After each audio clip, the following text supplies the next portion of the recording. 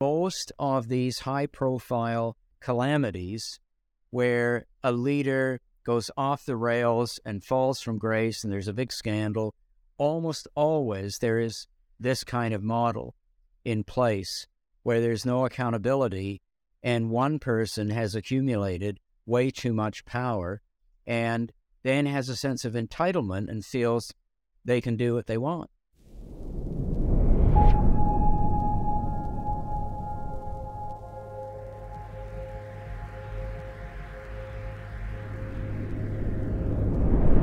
Well, hello, everybody. Welcome back to the Good Theology Podcast.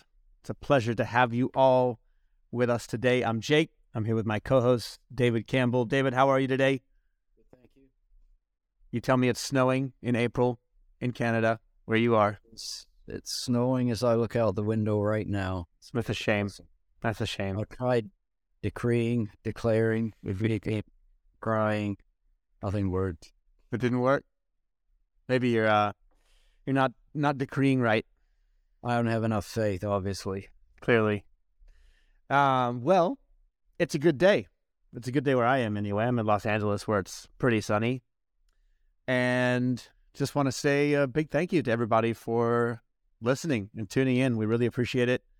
Be a huge help to us if you left us a review wherever you listen to podcasts. 5 stars is always super helpful. And of course, subscribing on YouTube is helpful as well. You can look us up at Good Theology. Today, we're going to have a conversation around church government, which is something, David, that you said has been on your mind quite a bit.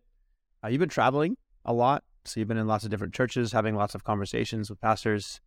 And so this is something that has been on the top of your mind, probably also connected to the not so new but consistent pastoral failures that we see in the last couple of years. Obviously, some big names here in North America, in the USA specifically, a couple of which have recently been restored to positions of ministry already after pretty big failures. So I'm sure we'll get into some of that as well, and that connects to church government. But I'm going to let you kick us off. Why don't you tell us what you've been thinking about?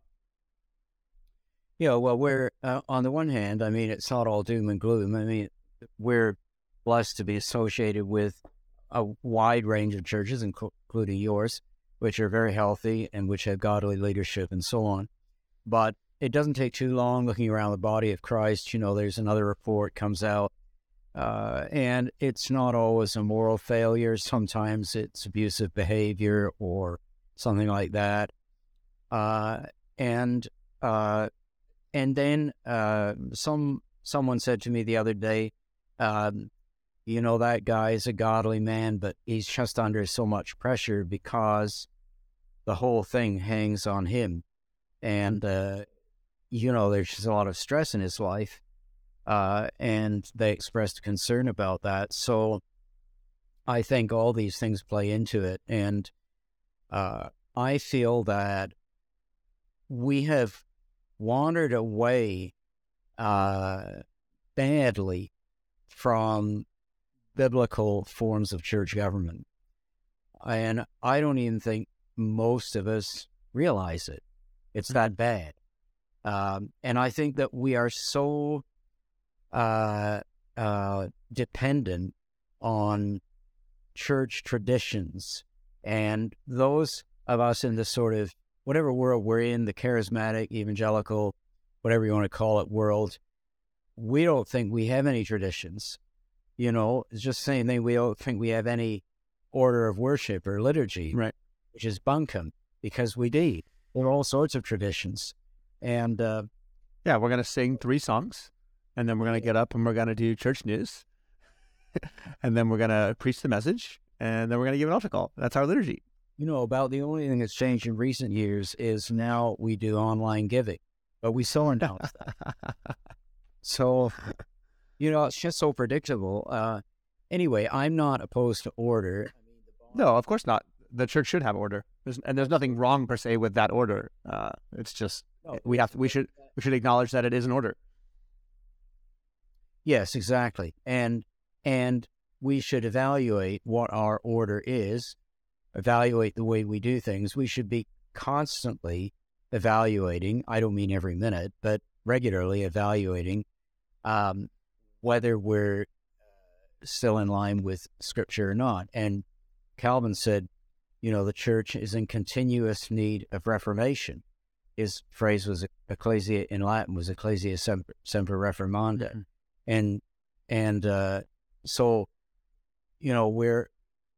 we never reach a perfect spot, and then we pass it on to the next generations. I mean, we've always got to be reevaluating where we're at in light of the moving of the Holy Spirit and the teaching of Scripture. And I think that, the old story about the carpenter, I'll probably mangle it, but the carpenter who made a perfect piece of furniture or something, and then the next person, instead of taking his own measurements, went off the measurements of the previous guy, and then gradually 4 or 5 people later, the measurements got way out of whack. So we have to, it's a good kind of analogy, because what we tend to do is do things the way our predecessor did it, or the way the things our movement has done it. And our predecessor did it the way that his predecessor did it, and so on. And all the while, this goes back generations, and we fail to measure things against the Word of God, which is the one true standard. So, if a piano is being tuned, there's what used to be, a tuning fork, and there's we used to be a tuning fork, and the piano tuner would tune. The piano tuner did not tune D to C or B to C key on the piano. The piano tuner had an independent standard to which everything was tuned. Right. And our independent standard is the Word of God. We don't tune ourselves. We don't measure ourselves by the way our predecessors did it, our movement has done it, somebody else has done it. That's a fatal mistake. It's not that we don't have things to learn, or even Paul says, follow me as I follow Christ, which literally means imitate me as I imitate Christ. That's all part of it, but we also need to be going back to that tuning fork, which is the perfect standard of the Word of God, and reevaluating. So that's that sets out a general sort of set of principles, or the idea that I want to pursue. Yeah, it's when we apply it to church government. I don't know when. Obviously within the medieval church, there was a great corruption of biblical church government. Some church historians and patristics people say that it began as early as the 3rd century. And what it involved was moving away from plurality of leadership to the sort of one-man band. So it's always been a tendency, I think, in human nature. And I think that in some respects, it's understandable, because if the church is a family, every family has one father, one mother, ideally. And so you don't have a whole, pile of people running the show.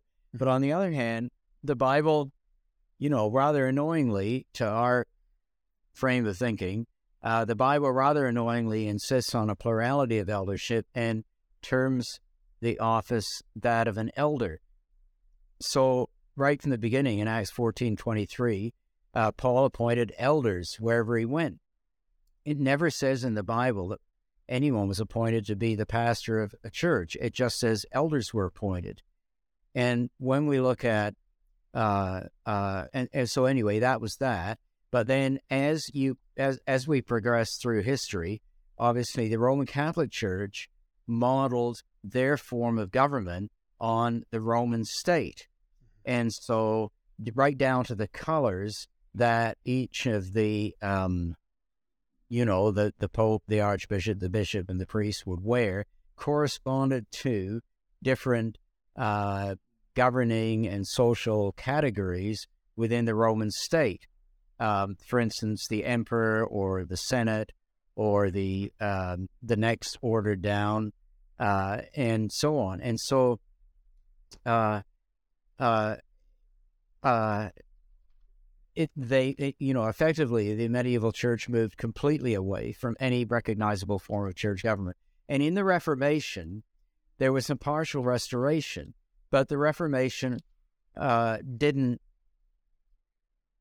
always get everything right. But Presbyterianism traditionally has had a plural eldership, and the minister is sort of the ruling or teaching elder, which is great. But at some point, when Christianity intersected with American culture, democracy entered the picture, and all of a sudden you get everybody being elected, and now you haven't got real elders anymore. You've got elected boards, and now you haven't got real shepherds anymore. You've got pastors who are hirelings. They're hired and fired. They move on. They're like bank managers. They stay for a couple of years, then they go. The town I lived in and ministered in for over 30 years. We're back there at the church this past weekend, and there was one congregation in the town. The pastor told me that in 75 years had 50 pastors. Oh, my word. And another congregation in the town, both prominent congregations, the pastor there told me when he hit, I think, 7 years or 8 years, that he was the longest serving pastor they'd ever had either in 80, 90 years of history. So this sort of thing is rampant. So we got all this mess. And the church, it goes along with, I'm going to stop in a minute because I'm going on too long, but it goes along with the fact that the church has become corporate and moved away from being a family. And if you have a corporation, you're going to have everything done on an executive basis. You're going to have, various levels of officials, and you're going to have hirings and firings, committees, and all this kind of thing. And again, structure isn't the issue. It's a question of good structure versus bad structure. And so what I feel is, jumping over a lot of these things in the charismatic world, in at least a part of the charismatic world, and to some evangelical churches as well, there's been a reaction to all of this mishmash, which is good. But the reaction has swung in the opposite extreme. So instead of having a pastor who is a puppet of an elected board, and the board being maybe the most influential or wealthy people, or the most politically astute people or manipulative people, who knows. Or even elected by the congregation as a whole. Which is standard practice, right, in most churches in North America. And the pastor's just a hireling and comes and goes.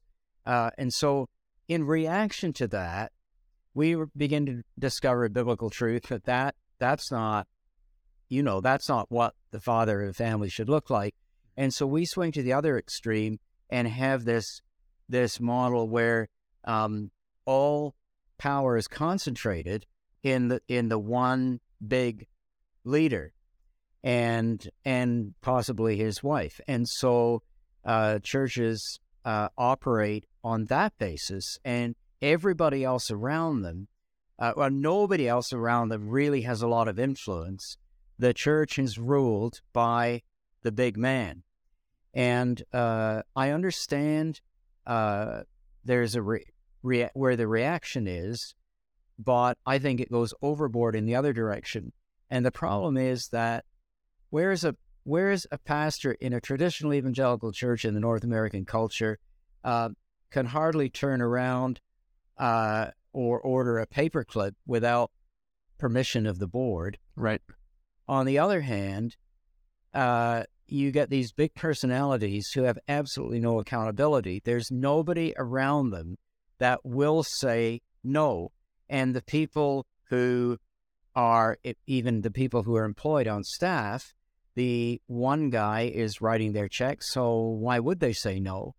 And I think that when that happens, it's a setup for disaster. It doesn't always happen, but when you analyze most of these high-profile calamities where a leader goes off the rails and falls from grace and there's a big scandal, almost always there is this kind of model in place where there's no accountability and one person has accumulated way too much power and then has a sense of entitlement and feels they can do what they want.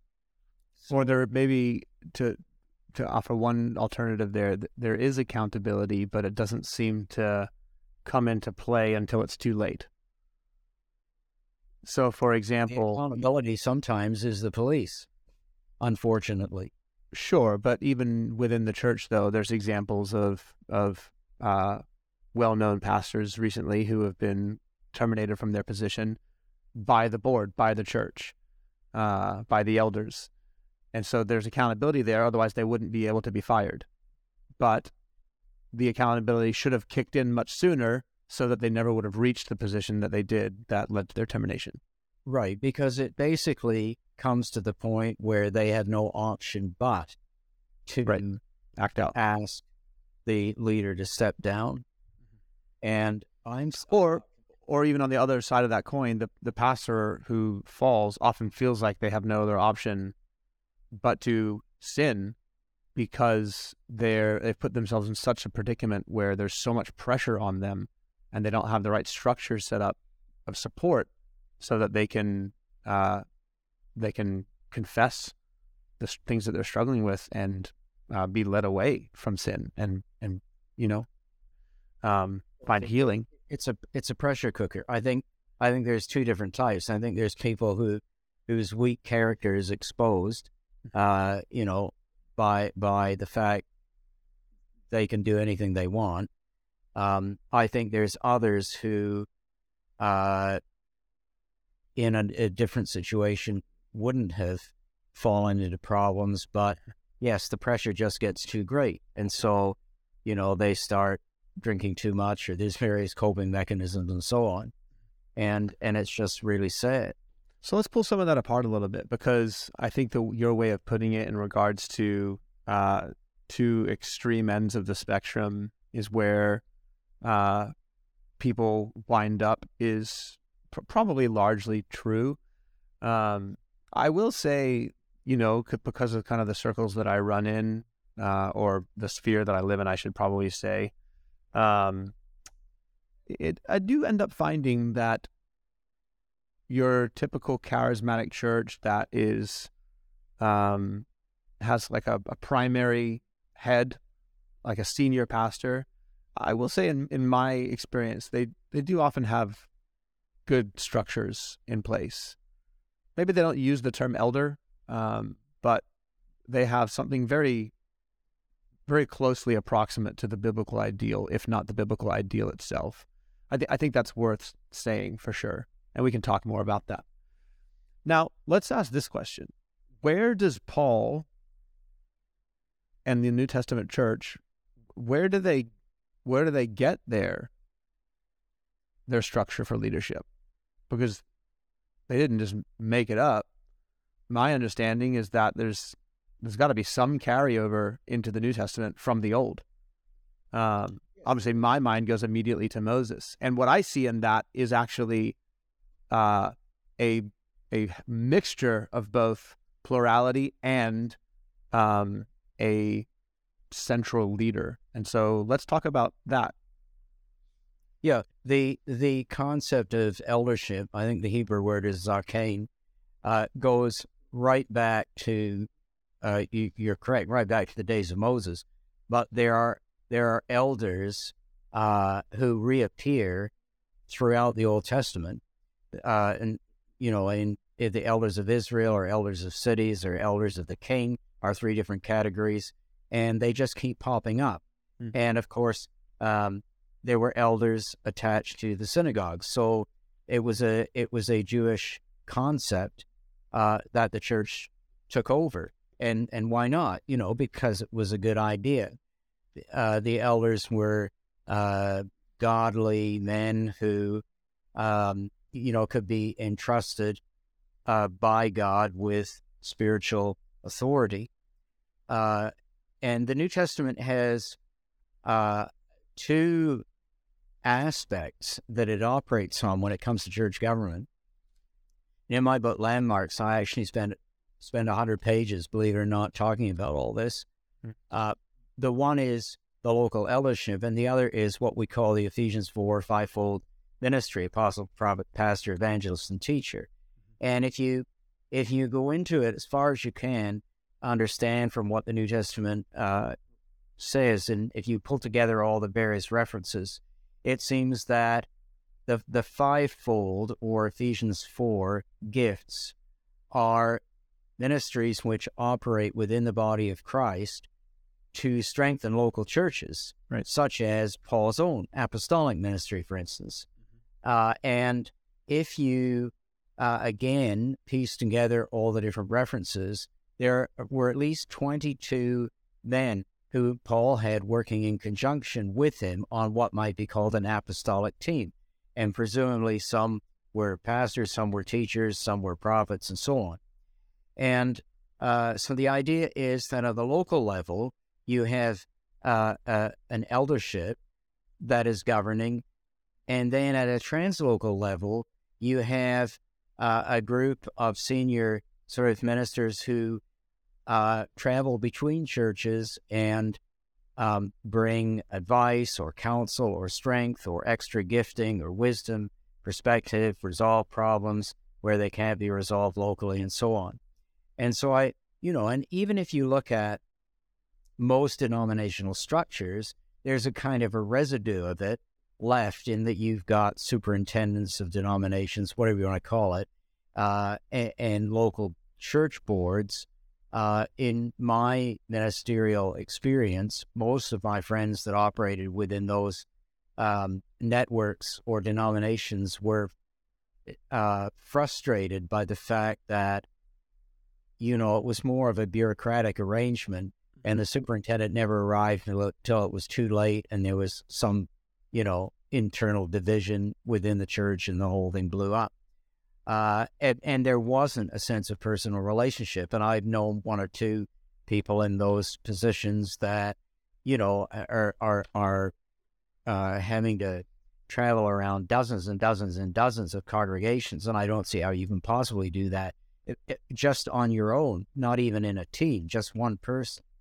So my appeal is, even where my appeal is always, and I'm a teacher, so I'm going to make this appeal, is let's hold to the standard of Scripture. Let's go back. Let's take what we're doing and examine it in light of what we see in the Word of God. And is it recognizable? How far away have we removed? Do we need to make an adjustment? And are we prepared to throw out our whatever system of church government we have if we come to the viewpoint that it isn't biblical, or there's a serious problem in it? Or are we so wedded to our tradition, that we can't do anything about it? Or if you're stuck in a denomination that refuses to change or allow any, flexibility within local churches, then maybe it's time to come out of that denomination and do something else. So let's offer up something constructive then, and see if we can find something that most closely represents biblical church government. I come back to the coexistence, or the harmonizing reality of the one and the plural. To me, that can't be escaped. And I think a healthy church is going to have that in its government, and I think an effective church is going to have that in its government. So you've made a strong case for the subject of eldership, of a board of elders, a ruling group. Amongst that, you have giftings. So you might have a strong teaching gift. You might have a strong prophetic gift, a a ruling gift leading, I think, within every single leadership top tier of a church. It is always going to be most healthy to have somebody who is called by God to be the leader. And we clearly see that with Moses, even in his delegation of leaders in Israel. It seems to me that we see that even in the New Testament as well, in the book of Acts.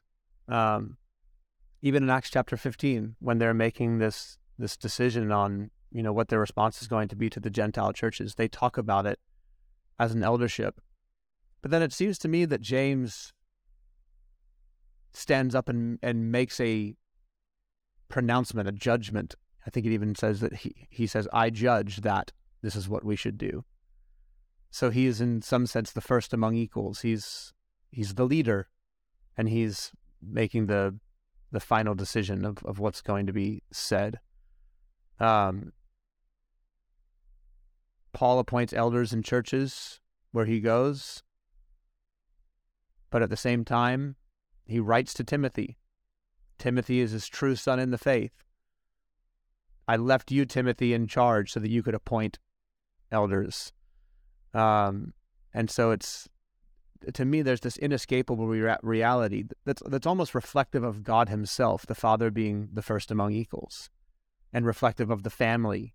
The dad is the head, he is the leader. I think that you need that in order to have vision that is singular, and therefore a church that is united. The prefix "die" in division means two or double. So I think division often happens because you have division, you have double vision. So there needs to be unity of vision and purpose. And I think that comes from prophetic leadership, from prophetic vision, from someone who's called by God to plant a church, to have a really strong team around them who holds them accountable, who complements them. But those two realities have to work together. Yeah, where you have to be careful is that you're not importing logical ways of thinking or modern Western ways of thinking into biblical church government. And the one thing we have to deal with is that nowhere in the entire New Testament is there a clear indication, or nowhere in the entire New Testament is there an office of an individual leader of a local congregation. Nowhere. So that has to count for something. You quote Acts 15. James says, and of course, he's going to say, therefore my judgment, because he's giving his opinion. Therefore my judgment is that we should not trouble, but that we should write to them, etc. And the summary then, it seemed good to the apostles and the elders. So he is expressing something within the corporate. In other words, everyone's agreed on it. And this, I think, is incredibly important, that, you can import the idea of a senior leader from the Old Testament, or you can import it from an analogy with the Trinity or with the father of a family. It's true.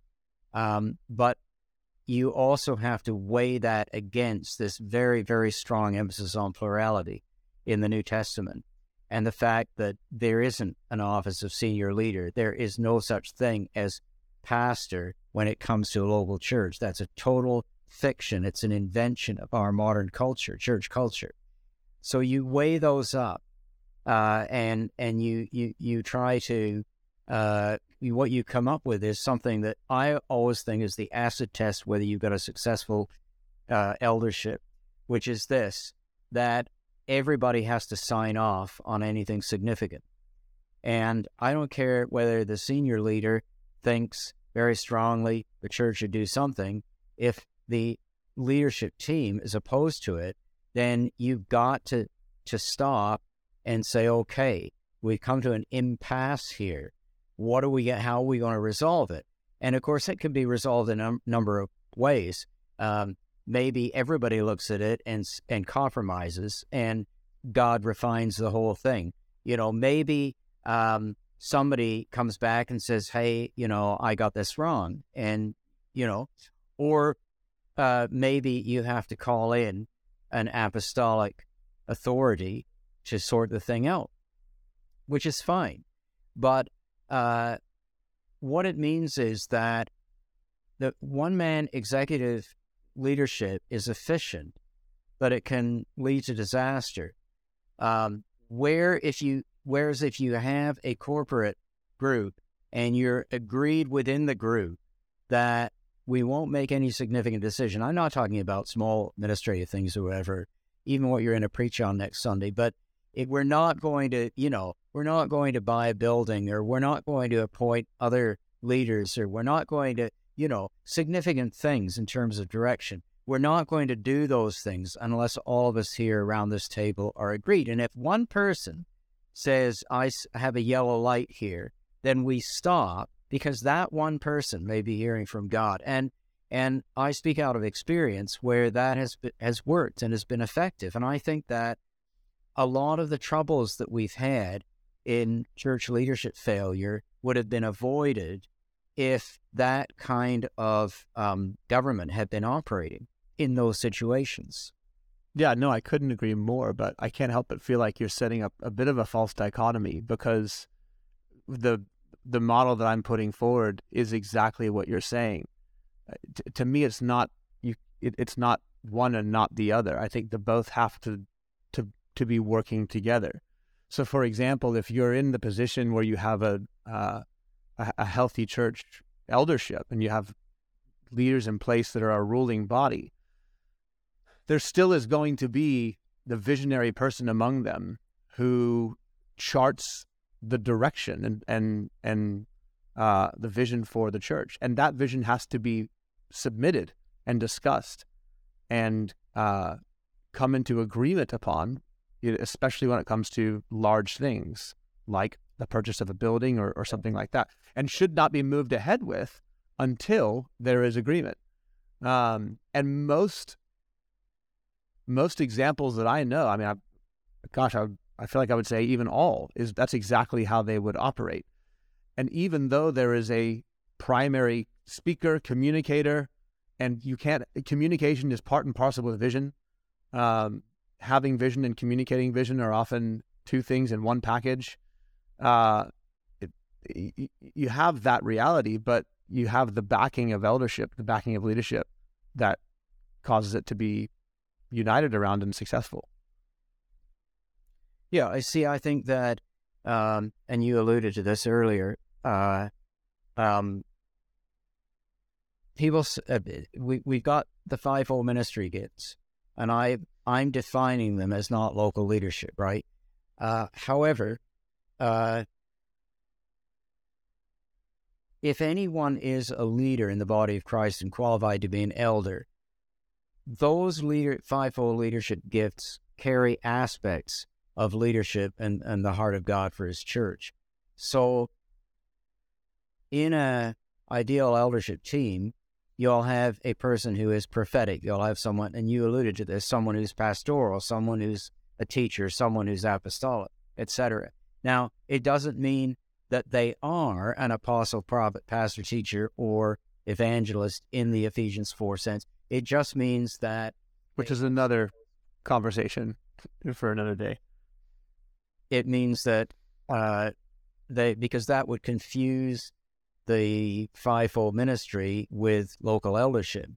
But it does mean that although someone could be an apostolic person and lead a local church, but just because you are involved in leadership at a local church, it's a disastrous mistake, in my opinion, to say that you've got the fivefold leadership within the local church, because fivefold leadership is a highly attested form of ministry that has the capacity to travel around and resolve issues and bring government and etc. on a much bigger scale than local leaders can do. But you can still have someone who, what is an apostle anyway? Well, apostle is a builder.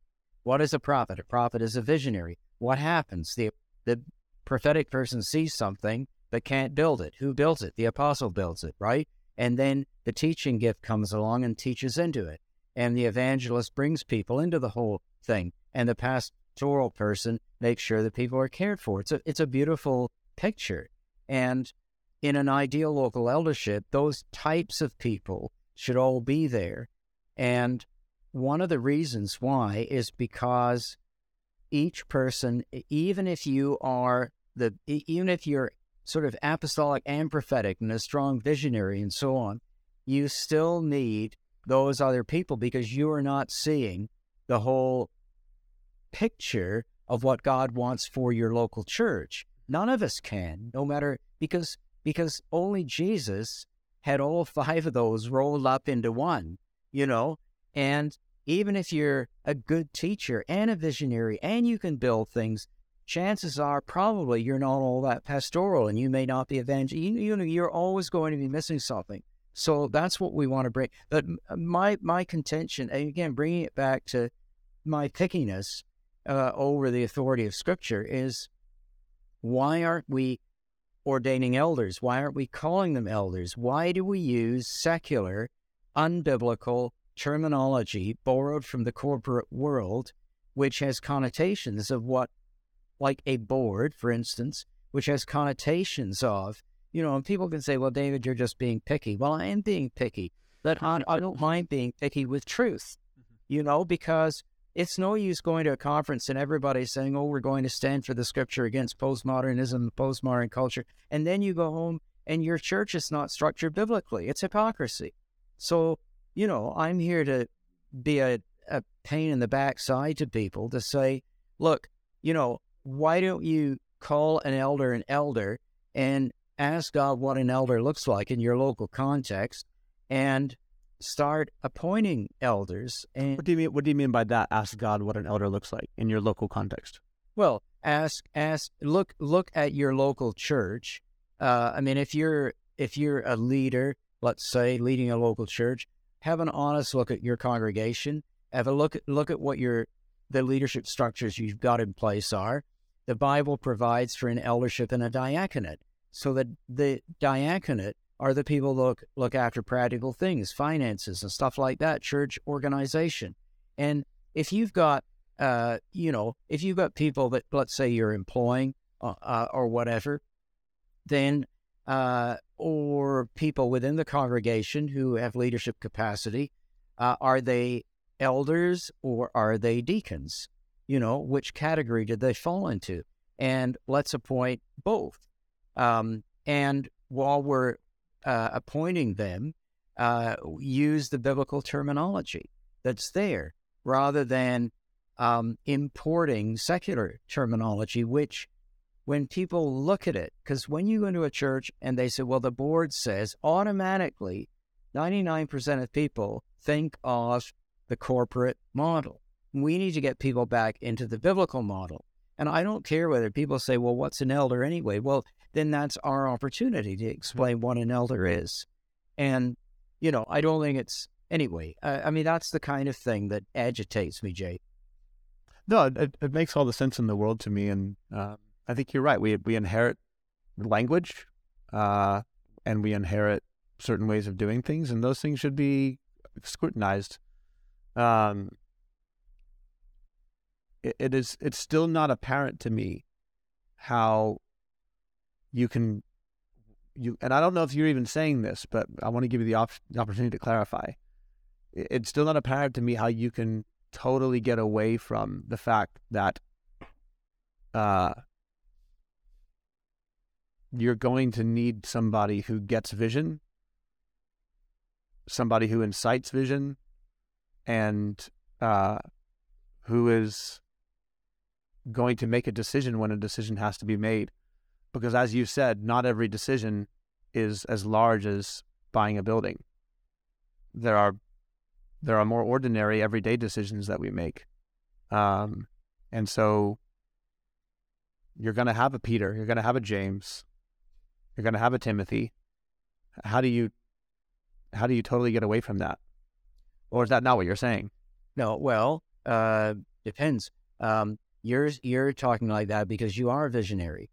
That's your own experience. But what about a church which is led by someone who, and a lot of churches are led by people who are not visionaries. They're pastor teachers, we could call them, in gifting, right? And so I think that the first thing that we should do when we look at ourselves, if we're leading a church or the leaders that we're working with, is to try to assess. Let's stop taking these stupid Enneagram type tests. Forgive me. That was just no. rant. That's great.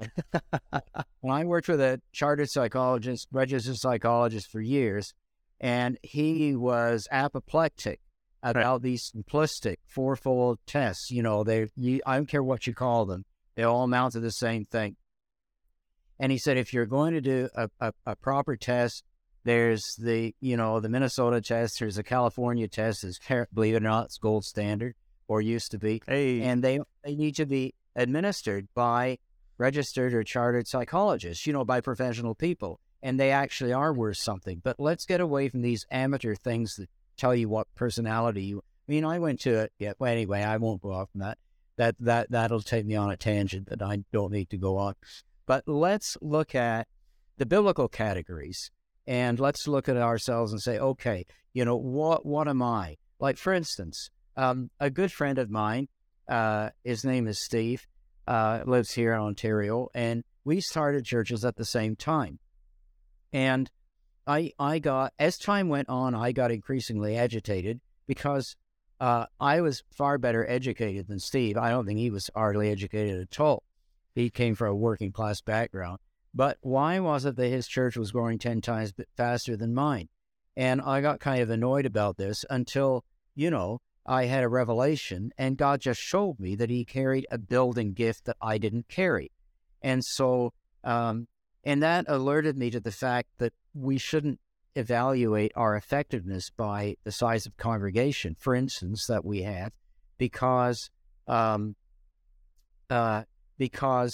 that size of congregation expresses a particular gift, but not all the gifts in the body of Christ. Anyway, but here's me and here's Steve. So I look at myself and I think, well, in all those years, I'm operating primarily as, I would define myself as a prophetic teacher, which means I'm doubly picky. I'm prophetic. Prophetic people are picky, and I'm a teacher. Teachers are picky. So critical and incisive. Well, the one in my church didn't grow all that much because, I was ultra picky and probably too picky on things. And so I need to say, and I did have the good sense to find oversight and other people around me, look, or to say, well, Lord, at least I recognize I haven't got this. I need somebody here that has got what I haven't got, right? And he, by the same token, should have been looking, and probably was looking, for people who weren't what he was. So if you're leading a local church, you need to have an honest assessment.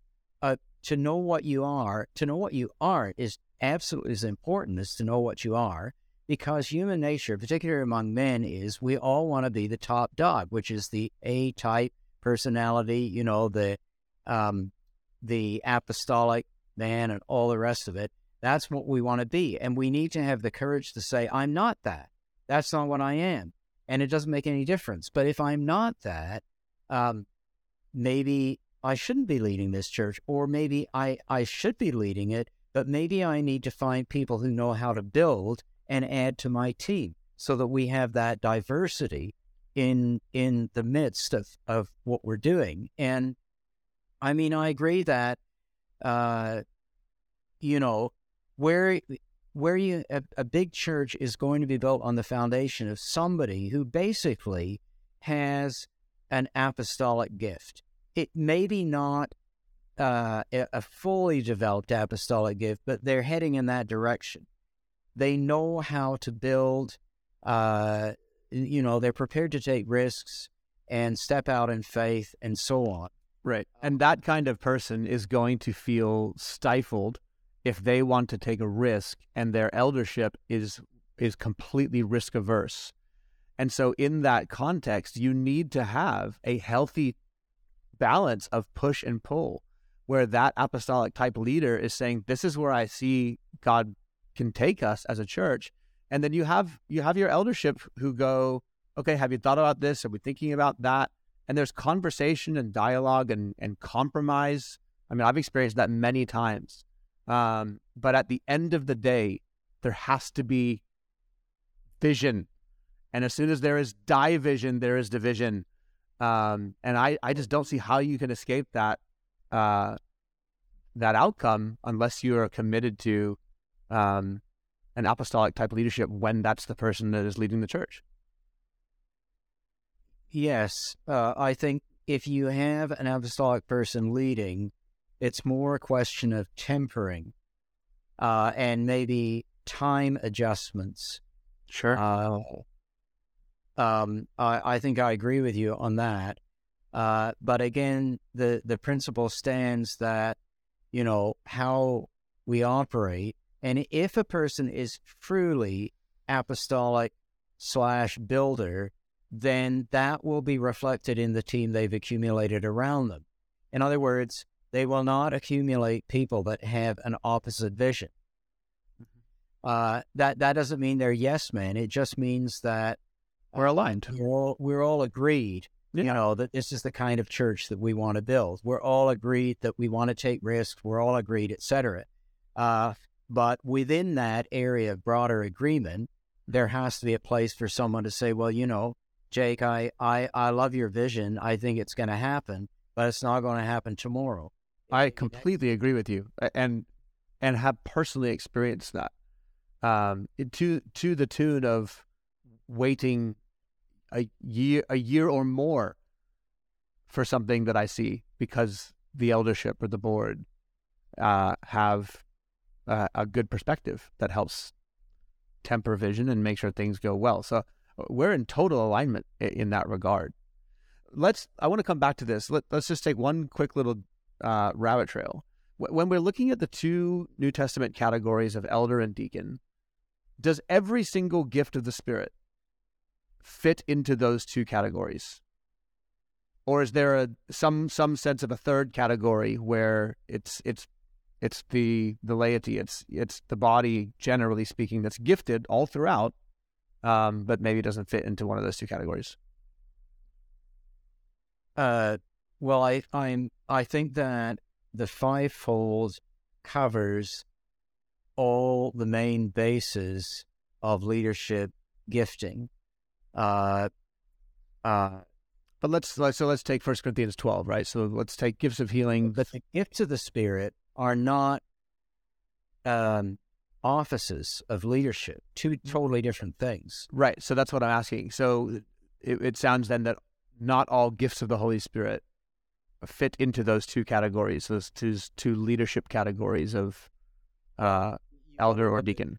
Right. That gets into the New Testament teaching of what are the gifts of the Spirit. So 1 Corinthians 12, you've got 9 manifestation gifts. They're spontaneous movements of the Spirit that can come upon anyone in the context of, not just of a congregational service, but in Acts, you have it happening in evangelism and so on. That's got nothing whatsoever to do with church leadership, zero. But then at the end of 1 Corinthians 12, you have this reference to are all apostles or all prophets. And so into Ephesians 5, and Ephesians 4, I'm sorry, same kind of thing. So there are what you could call spontaneous supernatural charismata, is the 1 Corinthians 12 word, spontaneous gifts of the Spirit occurring, let's say, in a worship service or some other environment, such as healing, which don't bestow any kind of authority in church leadership at all. Then you have office gifts of the Holy Spirit gives, which I'm suggesting on my analysis of the Bible are apostles, prophets, pastors, evangelists, teachers at a translocal level, and elders and deacons at a local level. But within the local level, you'll have those kind of characteristics of the apostle being the builder, the prophet being visionary, and so on. You'll have that reflected in a healthy leadership at a local level. But adding in the proviso that there are many churches, as I said before, that are not led by visionary or apostolic type people. They're actually led by pastoral teaching people, and that's fine too, but those people, churches that are led by those type of people will often tend to focus inward. They may have great pastoral care, but they may lose external vision. And so somehow they need to be complemented. What you've got, and you bring somebody into your leadership team that's a real rabble-rouser evangelist or something, or you bring somebody in from the outside and say, we need some help here. It's great when a church is led by, an apostolic visionary person, but most churches actually in real life aren't led by those type of people. I'm not saying that they're not led by good leaders. I'm just saying they're not led by those type of people. Yep, I agree with that. That's the majority of churches, which is probably why the majority of churches in America, at least, are on the smaller side. And that is possible. And it's not a bad thing. They're, bigness. I mean, it's great to have mega churches, but they have many, many faults and failings unless they have a very strong, small group network within them. I've always felt that when a church gets to a certain size, it should plant out congregations. That's a more effective. If for only this reason that in a big organization, shouldn't call a church an organization, but in a big church organization, you are going to have a certain number of people who are running things, and you're going to have an increasing number of people who actually are quite gifted and could lead stuff, but are sitting on the pew doing nothing. Whereas if you throw them out into a church plant, and I've seen this over and over and over again, those people get activated. I mean, you've planted a congregation in Nashville, and they're wonderful people. But, if they were all sitting theoretically in your congregation in Los Angeles, half of them wouldn't be doing nearly what they're doing now. But because they're planted out, it's every hand on deck. You have to do that. And that's a great thing because you utilize all the gifts that God has put within the body. Yeah, I agree with you. I think having vision and stepping out and doing new things is always going to engage people that otherwise would be disengaged. So why don't you put forward, I understand what you think is ideal. And I want you to put forward in a concrete way what you think a church leadership structure is going to look like. And it sounds to me like you think there might be more than one answer to this, given gifting. Well, I think there's one answer in the sense that the Bible, the New Testament, says there's to be an eldership and a diaconate. And what's important, when that works well, the financial and administrative people, the eldership makes the decisions, and they're administered by the financial, administrative, practical people. I'm not saying elders aren't practical, but where it goes wrong is where people on the finance committee decide, no, we're going to second guess the elders. We don't agree with that. They're not there to do that. They're there to implement the vision. And obviously, if there isn't money to do it, they've got to report back and say, well, we'd love to do this, but we haven't got the money. Can you help us? So I think there should be those two bodies. I think the Bible talks about elders and deacons, I think we should use that terminology. Say more about what you see deacons doing really quick, because it sounds like you're limiting that to an administrative and financial responsibility. I think deacons in as far as we see it in the New Testament, they were involved in practical administration of things, which included and practical administration inevitably includes money, and so financial and practical considerations of how programs are being run and how to set programs up and how to finance them and that kind of thing, and how to, if you've got a church building, for instance, elders shouldn't be worrying about what's going on, who's gonna fix the heating system and this type of thing. That should be something that the diaconal people look after all of that, because the biblical rule is we won't neglect the word of God to wait on tables. That was the original eldership in Jerusalem said that. Their job was spiritual government, not practical administration. So that's where I think the division comes. And my appeal is to people to evaluate what you've got in terms of your own local church, and to evaluate how much of it has come from the Bible and how much of it has come from A, church tradition, or B, corporate culture, and to be honest and to say, okay, we want to reform this, by where we've imported things that are not biblical are going to cause us trouble, and we need to move back to a biblical model.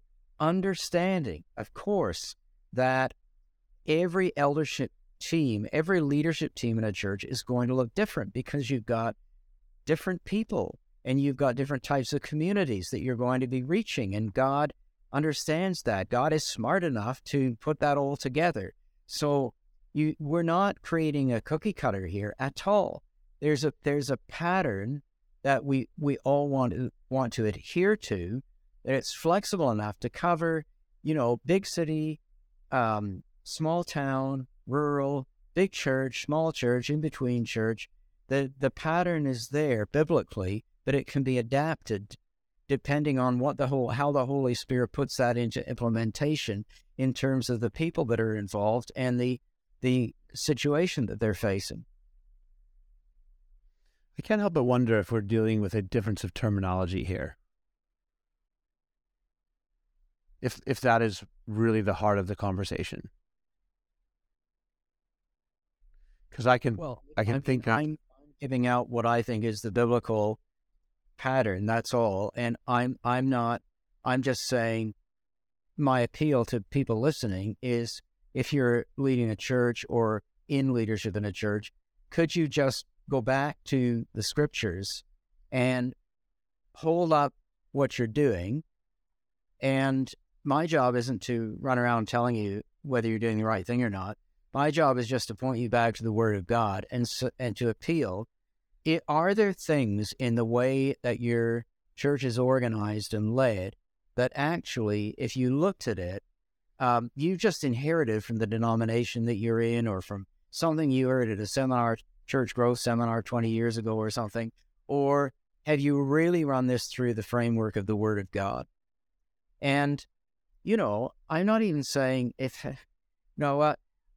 because I'm picky, I'm saying, if you've got a church board, what is the church board doing? Is it a diaconal function, or is it an eldership function, or is it doing both? And if it's doing both, that's going to cause you trouble. You need to have two groups, one to do one and one to do the other. If you want to call it a board, call it a board. But I just think using biblical terminology gets us out of the mentality. Board, the word, I know it's you might say I'm picky, but I'm just saying it connotes something that we get out of the business culture that we live in. And the church is not a business. The church is a family. It's the family of God. Yeah. Elders function within the family, right? That's the biblical context. Right. Yep. Yeah, it's interesting. When I even think about our own context, I have two groups that one I would call elders, and the other I would call diaconate or deacons. But we don't use that terminology because that's not the terminology that I or thousands of other pastors like me have inherited from our movements or denominations. So I guess the question that I have to ask myself is, do I just change the name? Well, the fact is, Jake, it might make virtually zero difference Right. in the way that your church is run, but at least you'd be in line with biblical terminology. When people say to you, well, why do you have this? Why do you call this governing group such and such? If you call it a board, you can't take them back to the Bible. It's not in the Bible. If you call them elders, you can say, well, here's what the Bible teaches about elders, and this is what we've got. This is why we have another group over here that deal with practical administration and finance and administering stuff and whatnot, because the Bible says the elders shouldn't be neglecting the Word of God to wait on tables. And at least, because I feel that it's hypocritical for us, on the one hand, to say we're all about obeying the Bible, and make a big song and dance about that. But then when it comes to church government, you admit, well, actually, it isn't in the Bible. Well, then what the heck are you doing? I see why I'm a pain in the backside. No, it's anyway, good. If anyone is in leadership and gets agitated about this, I explain the biblical foundation. I take 100 pages to explain the biblical foundation of it in my book called Landmarks. So it'll make me $3 in royalties or something if you buy it. Well, that's not why I'm telling you to buy it. I'm telling you to buy it because it may actually do you be helpful. Yep. There's a lot of other stuff in it too. So let's round out the conversation by connecting this to what we see in terms of fallenness, pastors falling from grace, falling into sin, because you link that to poor church government.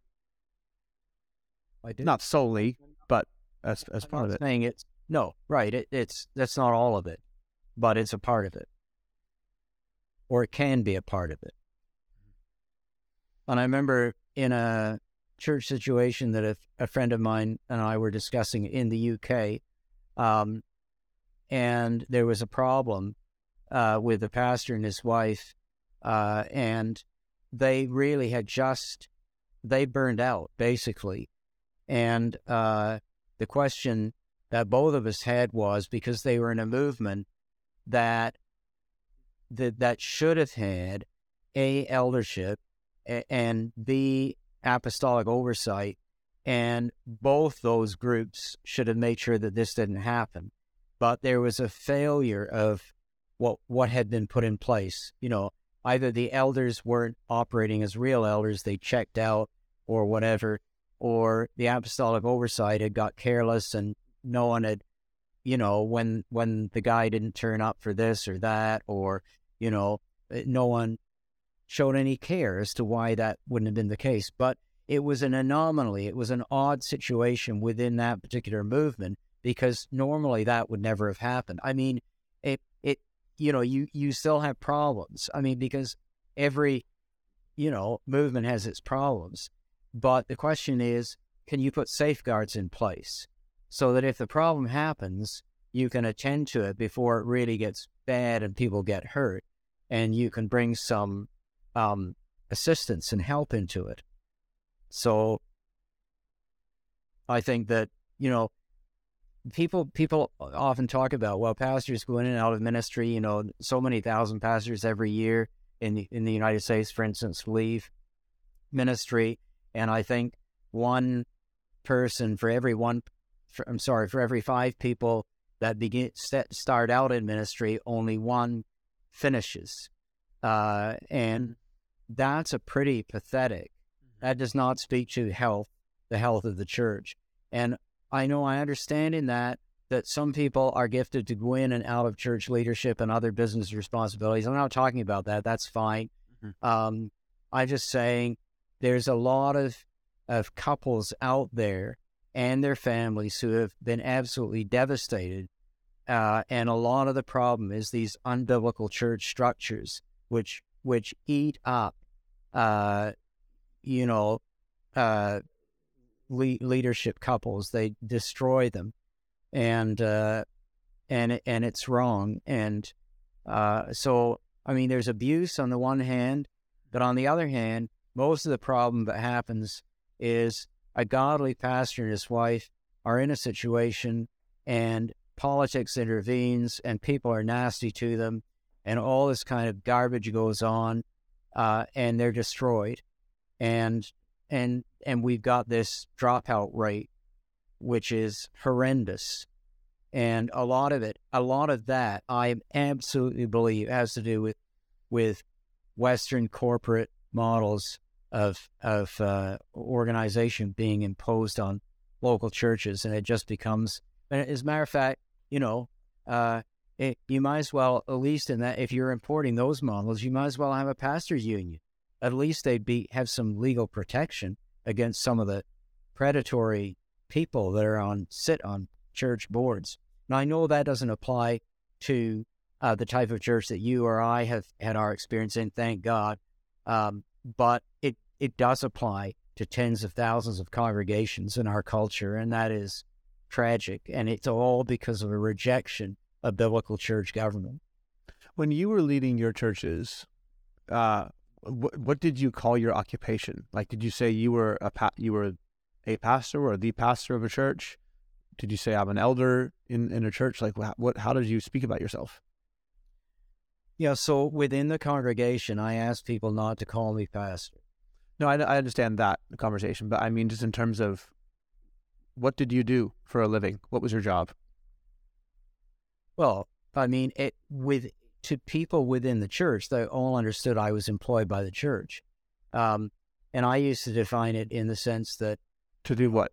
I am paid to teach and care for the flock because there's a need for somebody to do it, and so I'm paid not to have whatever other form of employment I would have gone into, because there's a practical need for me in this position. But I define within the congregation, I define myself, I mean, as if I was pushed, I would say the lead elder. But in our ministerial group, it was interesting that every one of them called each other pastor this and pastor that, but they all called me Dave or David, which I kind of liked, really, because it got me out of that, institutional sort of setting. But they all knew perfectly well that I was leading a church just as much as they were leading a church.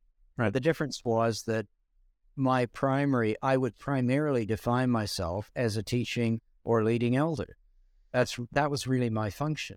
So, and I promise I'm not being, let me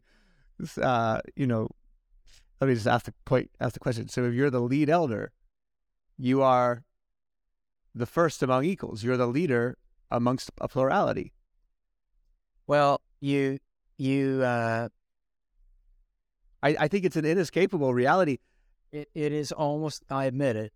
Yes. I admit it. You're being annoying. I'm not being annoying. And I agree with everything you're saying. I just think that I actually disagree with you in your earlier comment about no example of this in the New Testament. I actually think the examples are pretty obvious. Well, maybe obvious is the wrong word. I think they're just beneath the surface. You're retracting a bit. Well, let me talk my way through it, because I think you would have to oblige this because you yourself operated by this model as the lead elder. So, I would, you're pushing me. I mean, No, I think it's reality, and I think it's the way that the church functions. Terminology. I try to avoid the terminology entirely. It's difficult, but maybe not on a good basis. No, it's difficult to explain to people on the outside, right? Because everybody else has a certain rigid model. It's difficult to explain to them how you look at it. And I think that the key thing is the concept of corporate eldership and what I call real elders. I'm with you on that. There's elders, but they're not real elders. If you have real elders in a setting, and I've known strong leaders in local churches, but they've got real elders. So the decisions are corporate. They're agreed on, not under duress. Mm-hmm. Everybody signs off On big decisions. on significant decisions. Right. Which should be, by the way, in my view, which should be predetermined. What kinds of decisions are those? What do we count as significant?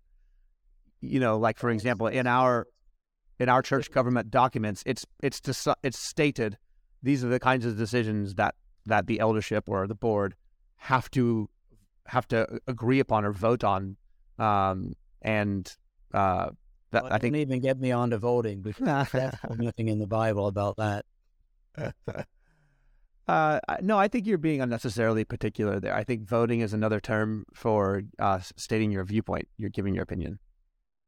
No, I don't agree. I think it's a democratic corruption of the church that leads to all sorts of problems. I'm not talking about if you're sitting around a table in an eldership, everybody says, this is what I think, this is what I think, this is what I think. If that's what you mean by voting, okay, I'm fine with that. I'm not fine with going to the congregation and saying we're going to have a vote on something. Oh, no. Yeah. No. I'm talking about amongst the eldership. Right. Then but that's not, if we talk about congregational voting, that's not what most people think about when they think about that. I see. Yeah, I guess that just speaks to my tradition. Like, I didn't grow up with any exposure whatsoever to a congregational vote on anything. And to me, that just seems like a particular kind of hell. Well, but it's a particular kind of hell that 95% of churches live in. Yeah. Yeah. And so lead elder Dave, which is now what I'm going to affectionately call you for.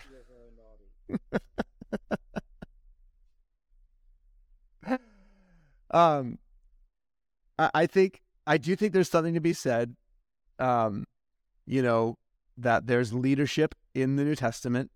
It seems like Peter was in a leadership type of role amongst the 12. It seems like James assumes that role in the Jerusalem church once Peter moves on. It seems like Timothy is serving that function in the churches that Paul left him in charge of. It seems like my argument would be where these apostolic men, like Timothy, was operating apostolically, but also locally. So that's interesting, right? So is that a matter of gifting? But Paul did that in Corinth, didn't he? Well, that was going to be my last example. Is like if Paul comes to town in Corinth, like he's coming with some direction. Yes, because an apostle plants churches. Right. And that's what he did, but he also moved on, because the apostolic gift isn't, the apostolic gift is always heading toward what Paul called the regions beyond, the next place. Mm-hmm. It's always pushing the boundaries of the kingdom out, rather than, that's another pet peeve I have with some apostolic circles where the apostle just presides over a shrinking group of churches and gives out directions and visits around, and there's no kingdom advancement going into it. Can there be apostolic gifting that remains in a local context? Like, so for example, if I in any way would consider myself even remotely apostolic in my gifting, I'm continually pushing the bounds for our church. But that means I'm doing it within the context of our local church and what we're doing. I'm not leaving my church and going on to plant another one. And I would say that what will inevitably happen as your gift develops is that you'll have to put somebody else in charge of your local congregation, because you'll be spending 80% of your time on the road. And that's what often happens with apostolic men, that you can't, if you're truly apostolic, you can't lead a local church at the same time as being out there and doing everything else. And I also think there's something to be said for the fact that people in fivefold ministry gifts can burn a local congregation out because their gift is so great. Right. I've seen that, with teachers and with prophets, and you just eclipse everybody else, and you're pouring so much vision into these poor people that their mind is blown. So I think that which again speaks to the complementary gifting of yes. tempering that. And I think you're right. And even in our state right now, we have, I mean, gosh, I guess you would call it a deacon type position in terms of each location has people that are administrating, and administrating is in and of itself a leadership gift as well. It's not just managing money or tasks. It's dealing with people, and at least that's how I view it. That's my understanding of the gift of administration. Yep. And so that exists so that I can go here and there and to the next place. And that structure has to be there in order for things to be healthy and productive. So your eldership at your churches looked to you for leadership. I think that, and I promise I'm not being annoying, but like, well, no, with my first church, we had, I was counterbalanced by a very strong prophetic man that went on to plant a couple other congregations, and a pretty strong pastoral man, and another teacher. So we operated as a team. We really did operate as a team, and on a basis of co-equality. In my second church, different number of, over the years, and a number of different reasons for that, what the team looked like more responsibility in my shoulders. However, we did, and again, we had a small team, and it was not a big church. So we really did work together on agreeing on everything.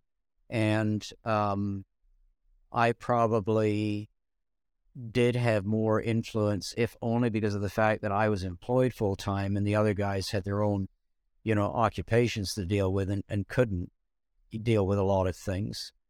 But we really honestly did operate as a joint team leadership. Why was the decision made to, why were you the obvious person to employ? Well, I started the darn thing. Both times. And we didn't have a church planting team. I and Elaine and I in second church, we just went and started right on our own. You were the leader. Accumulated people around us, so I was the obvious leader. I